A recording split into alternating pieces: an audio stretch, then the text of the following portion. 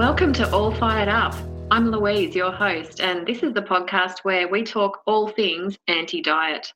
Has diet culture got you in a fit of rage? Is the injustice of the beauty ideal getting your knickers in a twist? Does Fitspo make you want to spitspo? Are you ready to hurl if you hear one more weight loss tip? Are you ready to be mad, loud and proud? Well, you've come to the right place. Let's get all fired up. Welcome back once again to another absolutely fiery episode of All Fired Up. I'm so excited this week because my guest today is someone I've been wanting to chat to almost since I started the podcast, and it's just been a bit of a scheduling issue that we haven't got together before now. But something came across both of our awareness and it got us both fired up, and boom, here we are with today's episode. So we've talked a lot about diet culture and all of its harms that it does over the months since we started All Fired Up. And most of those conversations have, I guess, related to the experience of women inadvertently, of course. But you know what? We really need to talk about how diet culture impacts on men, and bringing that male perspective in is today's guest, Shane Jeffrey. Shane is a really accomplished anti-diet dietitian. He's based in Queensland at Food, Mind and Body Wellbeing. And at his service, it's absolutely anti-diet, absolutely HAES-friendly, and he helps people recover from eating disorders and from disturbed relationships with food. He just does some great stuff, and he's a really wonderful guy. So my chat this week with Shane was awesome because he's livid about what's going on in diet culture and how it's really starting to impact on the mental health and well-being of men. So without further ado, I give you me and Shane. Shane, thank you so much for coming on the show. Thanks, Louise. It's awesome to be here, and I've been looking forward to this for a little while now. There's a few things that have got me fired up, especially in the area of males and diet culture and weight loss products and things like that. So I can't wait to get into the discussion with you. Really looking forward to it. Yeah, I've been really looking forward to it for a long time as well. And as you said, what's firing you up is, in a nutshell, how would you phrase it? Well, I think it's really the way that the whole diet culture now, my feeling is it sort of hasn't necessarily saturated the female market, but I guess it seems to be more of a push into bringing males into that domain. And I guess the thing that really stands out for me there is the Brendan Frevola ambassadorship to Jenny Craig. Oh, yeah. You know, I was flicking through the internet, I think it was November or December sometime, and I came across this article and I just sort of had me thinking, this is something I've got to speak to Louise about. I'm sure she feels the same. You knew where to come with the rage. Yeah, that's right. Yeah, right. I mean, it's definitely a trend, isn't it, to get more and more men sucked into diet culture and weight loss culture. And Jenny Craig using a male ambassador is just such a naked attempt to grab the male market, isn't it? Well, it is. And I think the sad thing is that from a company point of view, it's obviously been somewhat beneficial for them to use females. And so they've obviously thought, okay, well, if we can make this much money out of the female population, there's a whole other percentage of the population being males that we can be targeting here. And it's just really sad that anyone's being bought into this, let alone the whole another 50% of the population, so to speak. I know. It's particularly distressing because as we've seen sort of social media, Instagram, and just this bringing more and more kind of pressure on males to look a certain way, we've seen a real spike in eating disorders in men in Australia. And I remember reading a statistic that from Eating Disorders Victoria, I think that's where I saw it, where they said just in 10 years, like in 1995 to 2005, eating disorder rates in men have doubled.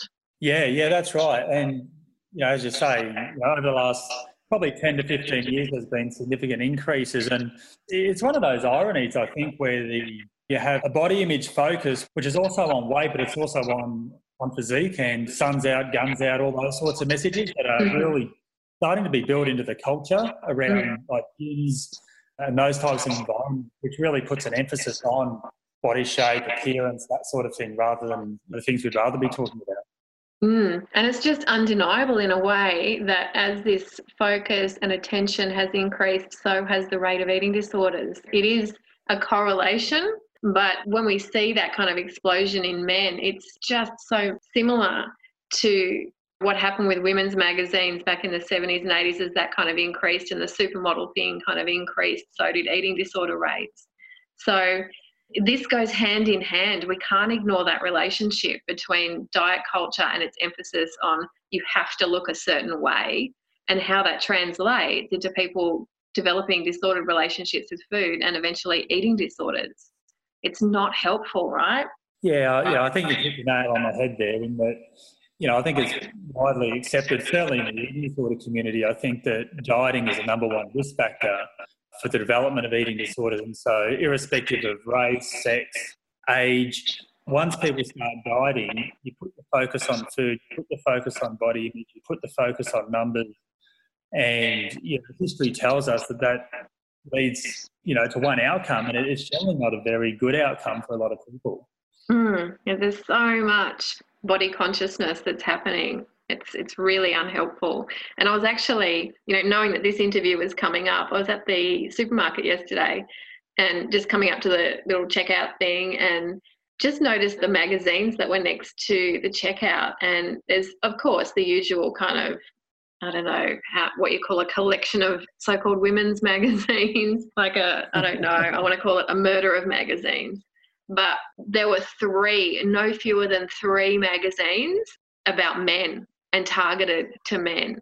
One was Men's Health and there were a couple of other ones, and all of them were saying stuff on the front like shred and, lose your gut, and it's that language that I'm used to seeing on women's magazines. And it was just like really apparent when I looked at it that emphasis was on men need to look a certain way. One of the things that I sort of noticed with men is there tends to be a fairly strong association between dieting, health and physique. So from the point of view of coming back to that Brendan Favola article I was reading, there's a comment in there or something around when he was at the height of his playing career, he was about 105 kilos. And at the moment, he wants to get down to 103. But wow. when I was reading, I said, at the height of your career, you're an elite AFL player. At the height of his career, he's one of the best, doing shitloads of physical training on a regular basis. And his weight and his physique are going to be reflective of his lifestyle at that time. And so I guess where I'm concerned for his welfare, I suppose, is that having this goal of getting back to 103 or 105, whatever his goal is that it's not going to be the same body. Yeah. Because he's not exercising at the moment. The weight he's lost has largely been through the Jenny Craig program because he hasn't been exercising because he's had an Achilles or something. Yeah, he's literally just starved himself with the calorie restriction, and that's reduced his weight. Yeah, that's right. And, it's reduced his weight. It's potentially negatively influenced his metabolic functioning. It's potentially negatively influenced his body composition where he's had muscle wasting. But it'd be really interesting to see, how things pan out over time for him in terms of his success, because my understanding of how things have worked with the Jenny Craig ambassadors, it hasn't been a fantastic success story once you get past the first couple of weeks. Yeah, well, the ambassadors, humans, just the same as the humans who buy the product, and the scientific truth behind these programs is that practically anyone will drop weight from starvation, calorie restriction, in the short term. However, what happens is that after a maximal period of 6 months, the body really fights hard to restore that weight loss. And by longer term, so looking at anything from sort of 1 to 5 years, that body weight is restored. And in 1 to 2/3 of people, they will actually end up overshooting and putting on more weight than they lost on the initial diet. And that's not because these people aren't trying or they don't care or they're not psychologically motivated enough or they're not spiritual enough.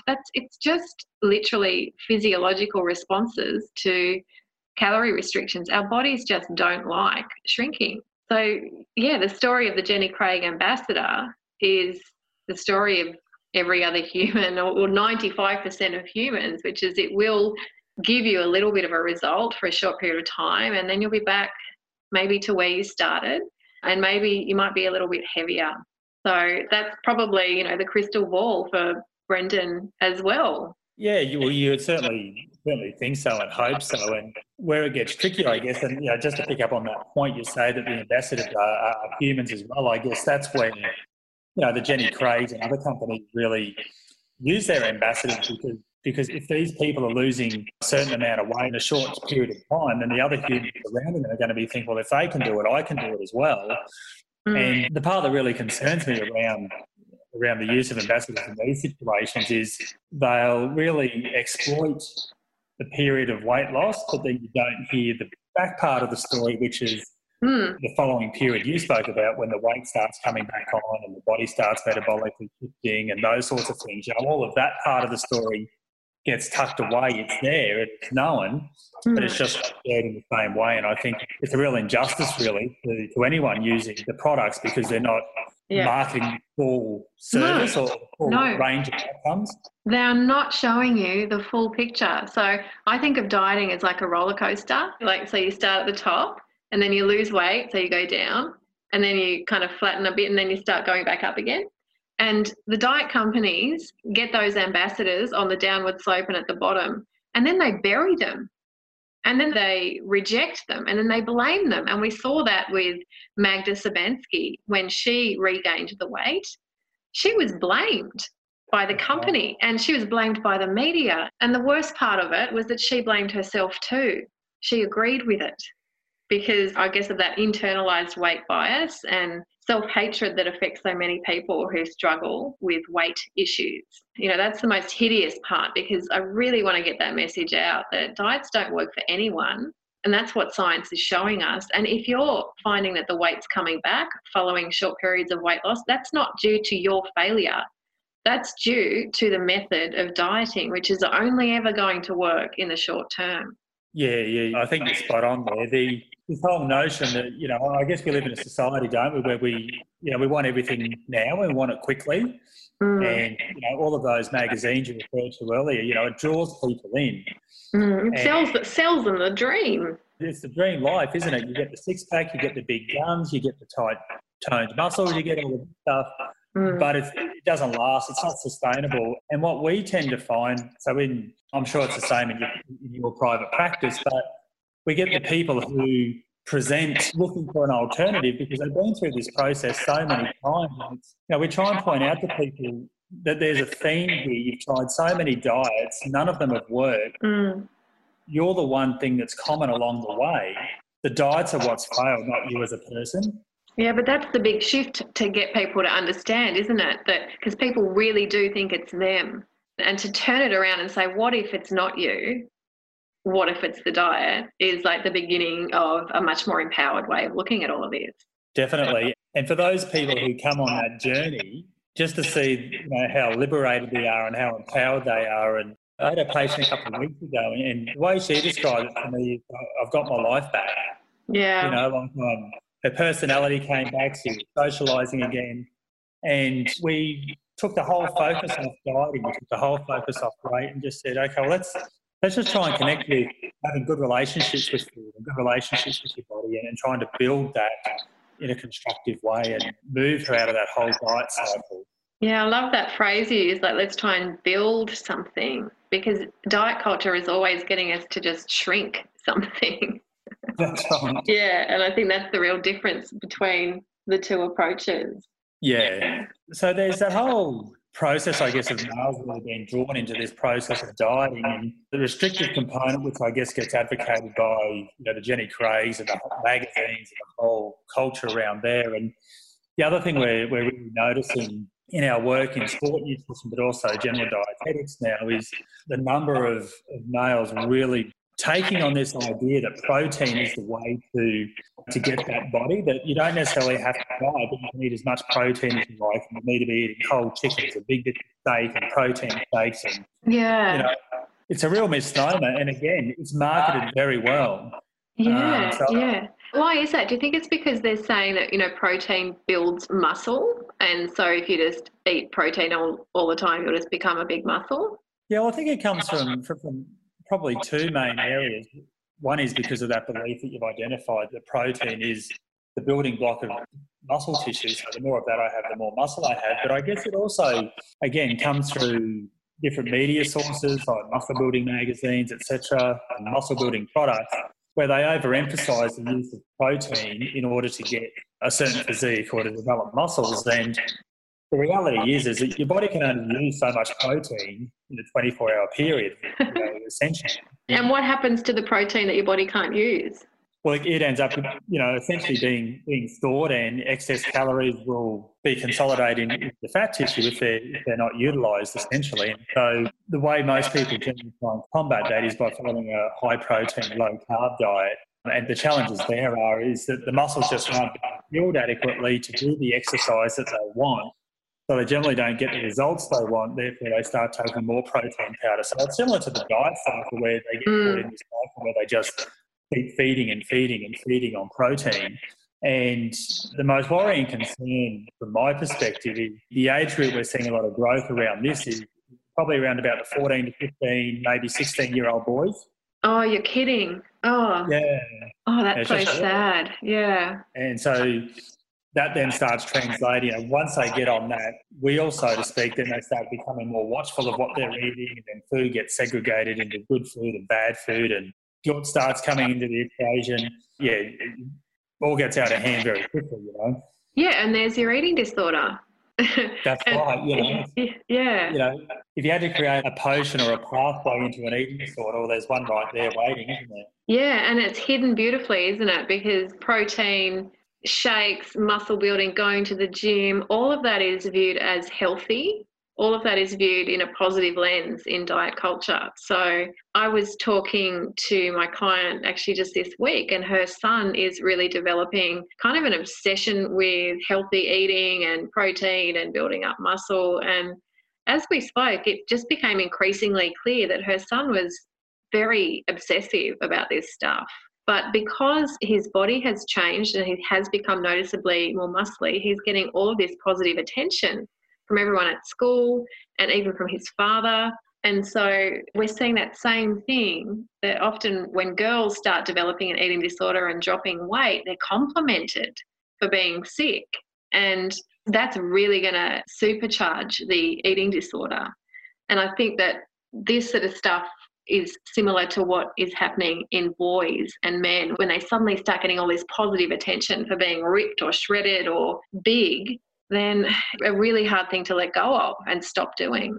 Yeah, that's right. And just to draw the analogy, further between the dieting, the weight loss and the protein and the bulking up and those sort of things, that it's certainly not uncommon for, groups of guys to go into the gym together and try, having this internal competition among their peers to see who can build the most muscle and who can gain the most size and those sort of things. And it's really mirroring all the stuff we know about traditional diet culture in a different setting.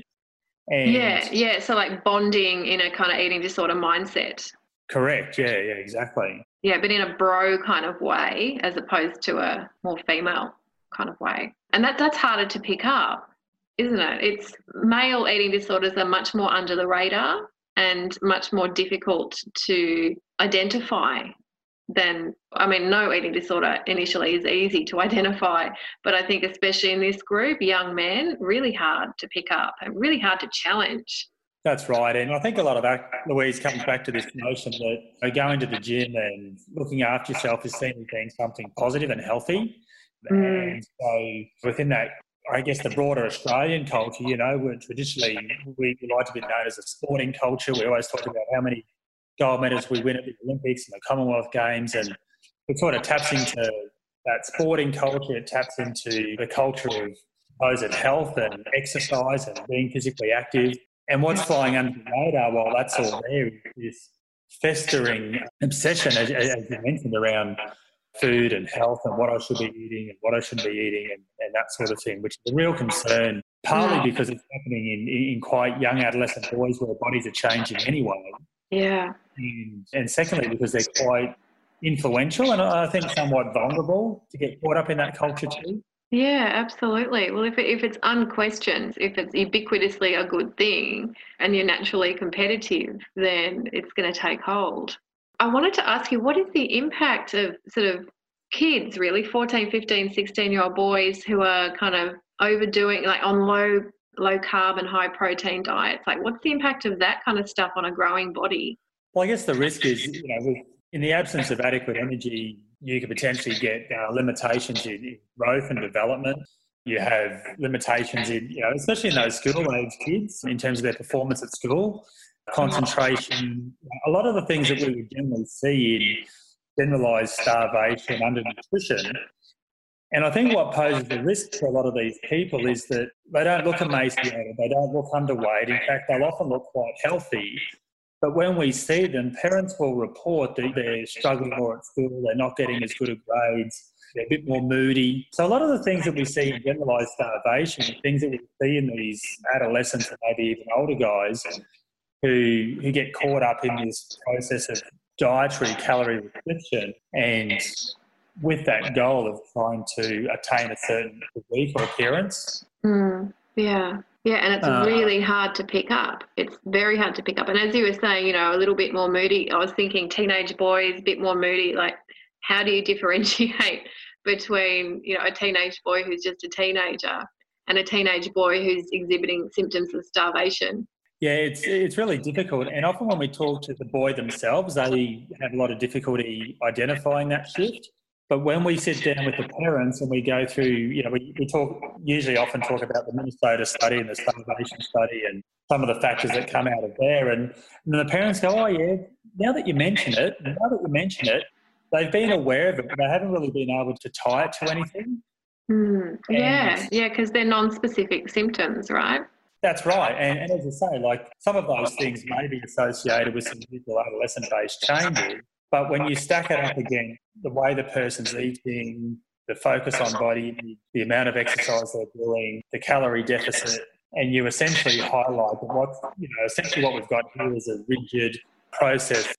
There's no real different to dieting. And the impacts of dieting, then probably more so for parents and the guys themselves, the penny drops a little bit. Yeah. And then we sort of do a little bit of work with the person around trying to develop more insight around the process for them. Yeah, which is very difficult when an eating disorder is just beginning and there's a lot of positive reinforcement externally. Because one of the things I find is trying to talk to people when they first have an eating disorder is really difficult because they're quite attached to it still. So even if they can get some insight into, okay, maybe what I'm doing is a little bit out of control or, is a bit extreme, I still like it and I'm not going to stop it. That's right. And my experience is probably that people really question, when I'm having these discussions with people, they really start to question the definition of health and wellness. Because when we start asking them to change, in their mind, they're doing these things to be healthy because they're exercising and to be strong because they're building muscle and lots of positive associations. And when we start talking about the negatives associated with it, they sort of start to really question the more traditional meaning of health and well-being, if that makes sense. Yeah, a bit more of a rounded idea of well-being, because it's really difficult to figure out if it's health or if it's health obsession, because we live in a culture which is health obsessed. So it's remarkably difficult to sort of unpack in your own head, okay, is what my child's doing or is what I'm doing truly healthy? Or have I completely become obsessive, rigid, inflexible, and driven about this? And because for me, that's the difference, like between doing something because, I value health versus being kind of out of control and being sort of governed by this idea of perfect health. It's in how flexible you can be, how relaxed you can be, and how much enjoyment you're getting out of what you're doing as well. Yeah, I would totally agree. And, one way that I sometimes try and pull that apart, I've got guys who are really wanting to hold on to what they're doing. I'll often say to them, if you think about your friends, family, that sort of thing, would you recommend this lifestyle for them? Would you recommend they adopt your way of eating and they exercise as much as you do and those sort of things? And often they'll say no. And then we ask them why not, and they'll be able to identify with logic the reasons as to why it shouldn't happen. That's a really great question to ask, really a way of figuring out, like, if it's okay. I really like it because it comes back. You had a recent podcast with Kira talking about self-compassion. Yeah. I sort of think it taps into that a little bit because once we start bringing in family members and close friends, we want to treat them with kindness. You know, people are generally pretty kind to other people.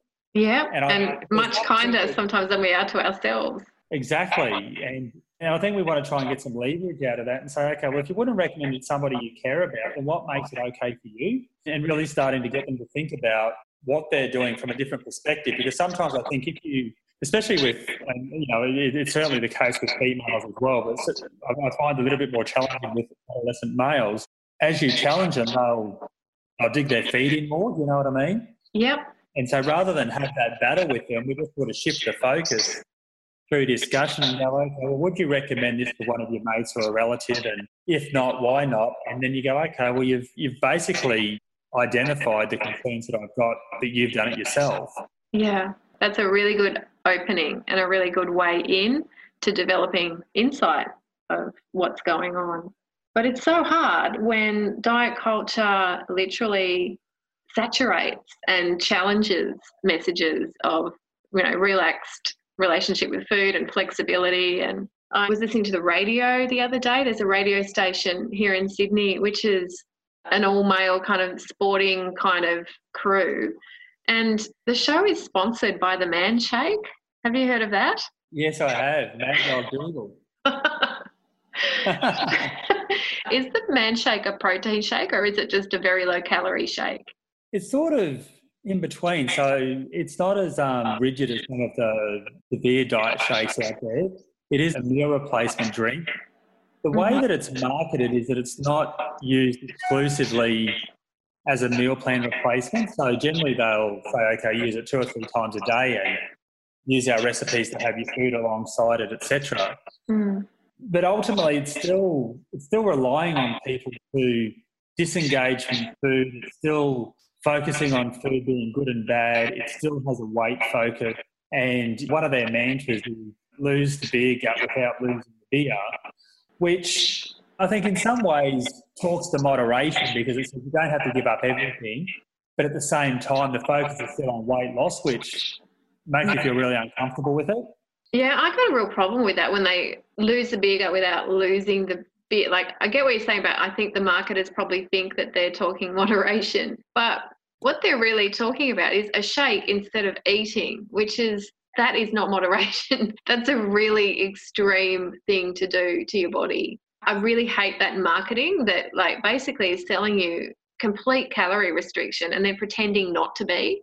Oh, we're so flexible, you can still drink beer, but you can't have a whole meal. That just doesn't make sense to me.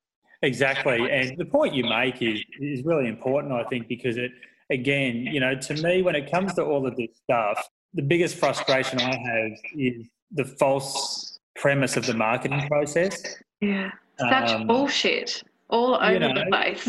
We've talked a lot on the All Fired Up podcast about the bullshit marketing, and it's primarily towards women, but bullshit marketing is just as prevalent towards men, and it's really horrendous that this is going on, and it doesn't get criticised. No, it flies under the radar a lot. And going back to the Brendan Favola thing, you know, with the Man Shake, it's got the power of celebrity behind it, you know. It's former NRL players. I don't know what it's like down there in Melbourne, but up here in Brisbane, you know, they advertise it during the NRL. They mention it on the NRL shows on Foxtel.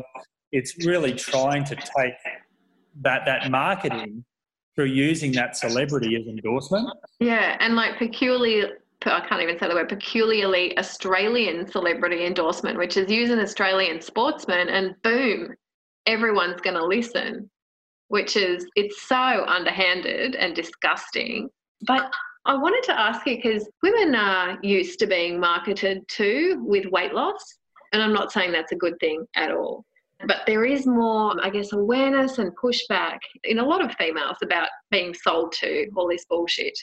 But in men, I guess my question is, do you think men are just not being critical about this marketing that's happening towards them? Like, or is there any kind of pushback?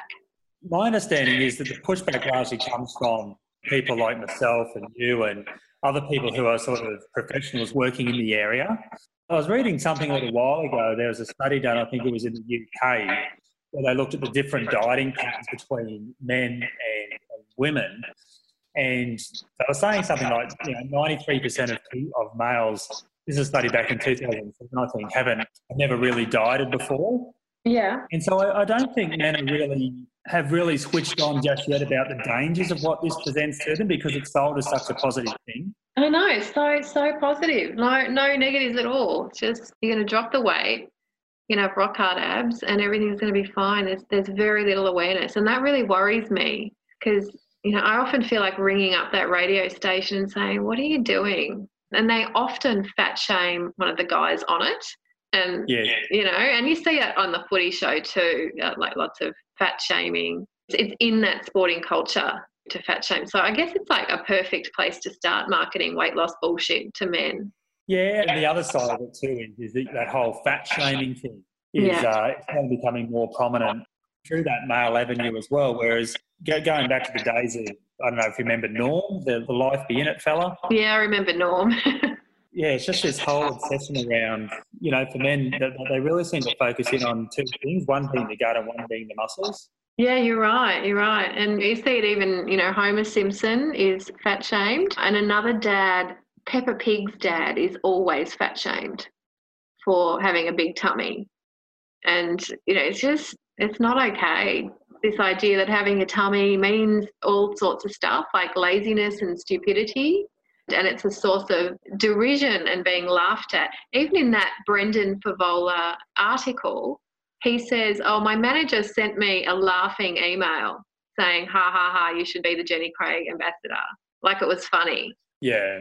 I think that kind of really laughing at men who are bigger, I don't think it happens as much to women. I mean, women get a whole host of other reactions to their bodies, but this laughing at the fat man is a real stereotype. Yeah, definitely. And it's something that, from my experience in having interactions with people who've sort of experienced, it's just taken as, there's not a lot of offence taken to it a lot of the time. And I think that's one of the things that makes it hard. Yeah, you're right. It's not taken seriously. It's not seen as bullying or prejudice. No, it's just seen as a source of humour, which it has the same impact. I have male clients who talk about body shame and feeling just as devastated as women who have that experience happen to them. But I guess there's less permission in men's circles. I'm not talking like an expert, by the way, but I think there is less permission for men to kind of talk about body shame and what it's like to be a bigger man in society. Yeah, what that does is it brings into play, males talking about their emotions and their feelings and those sort of things, which, there are lots of stereotypes around men not being able to do that. And when you start doing that, and then you get clapped down, and then a whole other raft of negative connotations are sort of thrown at you, so to speak. So it's going to be really interesting to see how it unfolds, because I think with this area around males and diet culture, it's certainly there, but when we have a look at the way it's unfolded, predominantly for females, I think we're certainly in the infancy of it. And where I think we've got an advantage is we can hopefully steer the course away from it being so influential on people, so that 10 years, 20 years down the track, these things aren't still so prevalent and so influential in the lives people are trying to live. Yeah. So what you're saying is hopefully men can kind of leverage off the body positivity movement and use that more towards what's happening with weight loss culture and men. That would be awesome. Yeah, definitely. If you're honest about it, a lot of this stuff has largely been applied to women, and as this marketing and the body image and the products are largely now starting to be focused with men, I think we've got a good opportunity to take our learnings from the way it's unfolded in female diet culture to try and provide some early intervention so that it doesn't reach the same proportions and the same intensity that it has in that other part. Yeah. And I guess, a very big difference between, I don't really think there's a differentiation, but if we talk about female diet culture and male diet culture, a very big difference between the two is just, I guess, the intersection of other types of oppression, like sexism, for example, or females being seen as secondary and having a long history of oppression. That's different. So men haven't suffered that level of oppression. So it's interesting to see how hopefully recovery from diet culture will unfold in men who are kind of less affected by sexism. Yeah, it's a really important point, I think, that you've made, and as you say, it will be interesting to see how things move going forward. That's for sure. I think someone's got a PhD topic in that. Yeah. Well, the good thing is that there are now more people working in that space as males and eating disorders, males and disordered eating in Australia and overseas. So it's certainly a growing field, and we've got some fantastic people. Scott Griffiths down south, and a number of people overseas as well. So there's certainly lots of scope for us to do some great work in this field anyway. Yeah, that's right. Lots of good people working with eating disorders, but what we also need are lots of activists speaking out against this. Lots of complaints being made. I want the phones at Jenny Craig and the email boxes at Jenny Craig to be flooded with irate men saying just bugger off and stop talking to us about your crappy food, because that kind of pushback is really meaningful, and it will reduce the risk factors, which is the diet culture pressure to lose weight all the time. Yeah, definitely. And wouldn't that be nice to have those Jenny Craig inboxes filling up with those types of emails? Coming onto the podcast and catching up today, as we spoke about, I fired up around the influence of diets and males and that sort of thing. But I think I'm going to be leaving just as fired up around going out and trying to identify, how we can start shifting that culture and getting those Jenny Craig emails filled up with those irate males, as you've indicated. Yeah. Okay, so we're going to fill up the inboxes at Jenny Craig, and we're going to ring Triple M in Sydney and complain about their Manshake stuff as well. Things we can do. And as you say, it all takes action, doesn't it? Yeah. As health professionals, you and I, we work with people who are affected by diet culture, but as humans, we can do so much to impact our culture. And that's something we can't lose sight of, because the pushback is happening. It's definitely happening. Yeah, and I think anyone who denies that obviously got their head in the sand, isn't aware of the reality that's going on around us. Or they've got their money tied up in a weight loss company. True. Yep, there is another option. Speaking to you, Oprah. Yeah. Look, thank you so much for coming on and having this chat today, and thanks for all the awesome work that you are doing. It's just really hopeful to know that there are some boys' lives that are going to get changed because of contact with you and people like you. Yeah, no, thanks so much for having me. It's been great chatting as always, and I love the work you're doing with the Untrapped program and trying to shift the whole culture generally, which is absolutely awesome. So look forward to keeping you updated and letting you know what some changes are happening. Brilliant. In yeah, take care of yourself. Thanks so much, Shane. No worries. Thanks, Louise. Bye. Isn't he amazing? Thank you so much, Shane Jeffrey, for coming on and chatting to us about such an important topic. It was a real interesting one for me, and I'm just glad we got it out of the way finally. So thank you again. If you want to find out more about Shane and his team and everything that they're doing, go to the website. It's foodmindbody.com.au, and you'll find all of the social media handles there, so you can start following and get involved. So that's it for another week of All Fired Up. Thank you so much for listening, and I really appreciate all of your emails and comments and sort of passion about this, because more and more I'm receiving messages from you guys about things that are pissing you off and things that you're noticing about diet culture, and it really is oddly inspiring to me. So please keep it coming. If you've got something that's really getting under your skin, please send me an email to louise@untrapped.com.au, and I will see how fiery we can get about that complete topic. So if you are enjoying the podcast, please make sure you're subscribed so you don't miss any episodes that are coming out.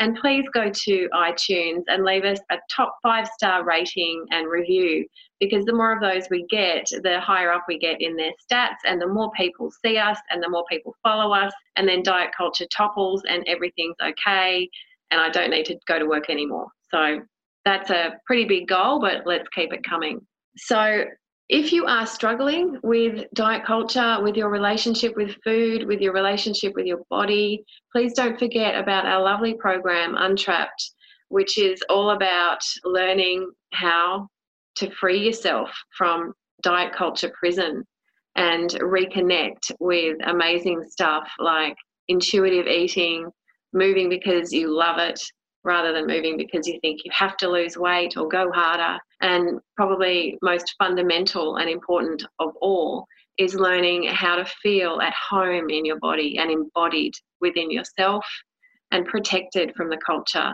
rather than sort of continuing this battle of always trying to change your body in order to fit in and finding that such a difficult journey, like so many people do.